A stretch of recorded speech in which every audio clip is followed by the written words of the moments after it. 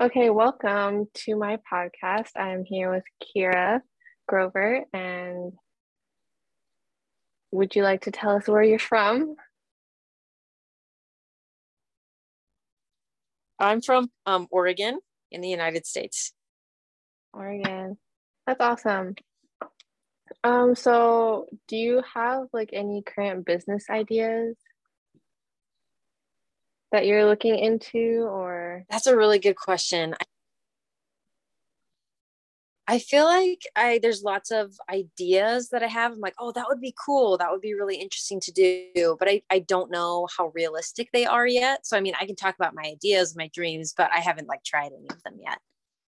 yeah, do you like how do you get inspiration? Is it just like comes up randomly or you think of problems and find Um, it that way?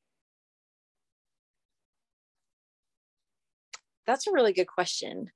I think sometimes it comes from problems. So like one business idea that I think that would be really cool is to have like ocean proof jewelry. Not like jewelry that lasts better in the water, especially the salt water, especially because living in Hawaii that you go in the salt water a lot, and sometimes you may forget to like take off a necklace or some earrings. And then I've had so many necklaces break.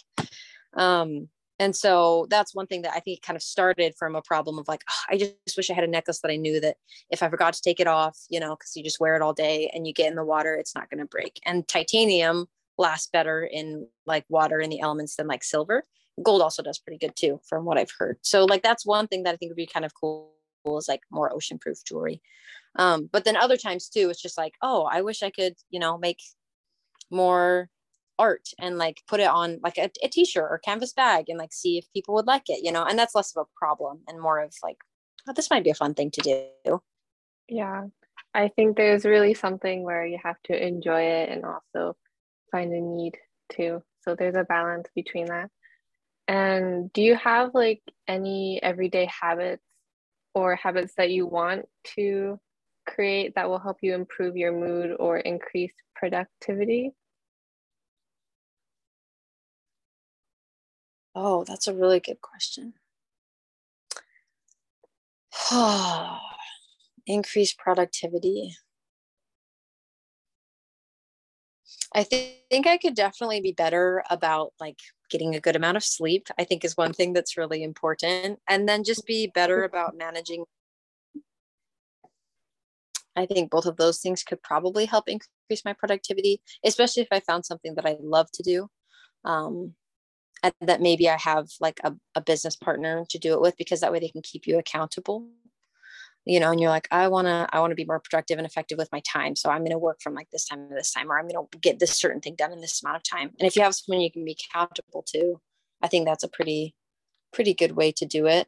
I don't have someone like that right now, but Yeah, that's okay. That's totally fine. I saw from this one other podcast, like the Entrepreneurs on Fire or something, they talked about like these study blocks. So basically, you carve out 2 hours and make that a study block, or you make that a time where you really put away all your stuff and just focus on one thing at a time and just make little blocks throughout your day. So that could be an idea. And so, probably for the last question, which of your failures were the most meaningful and what did you learn from it?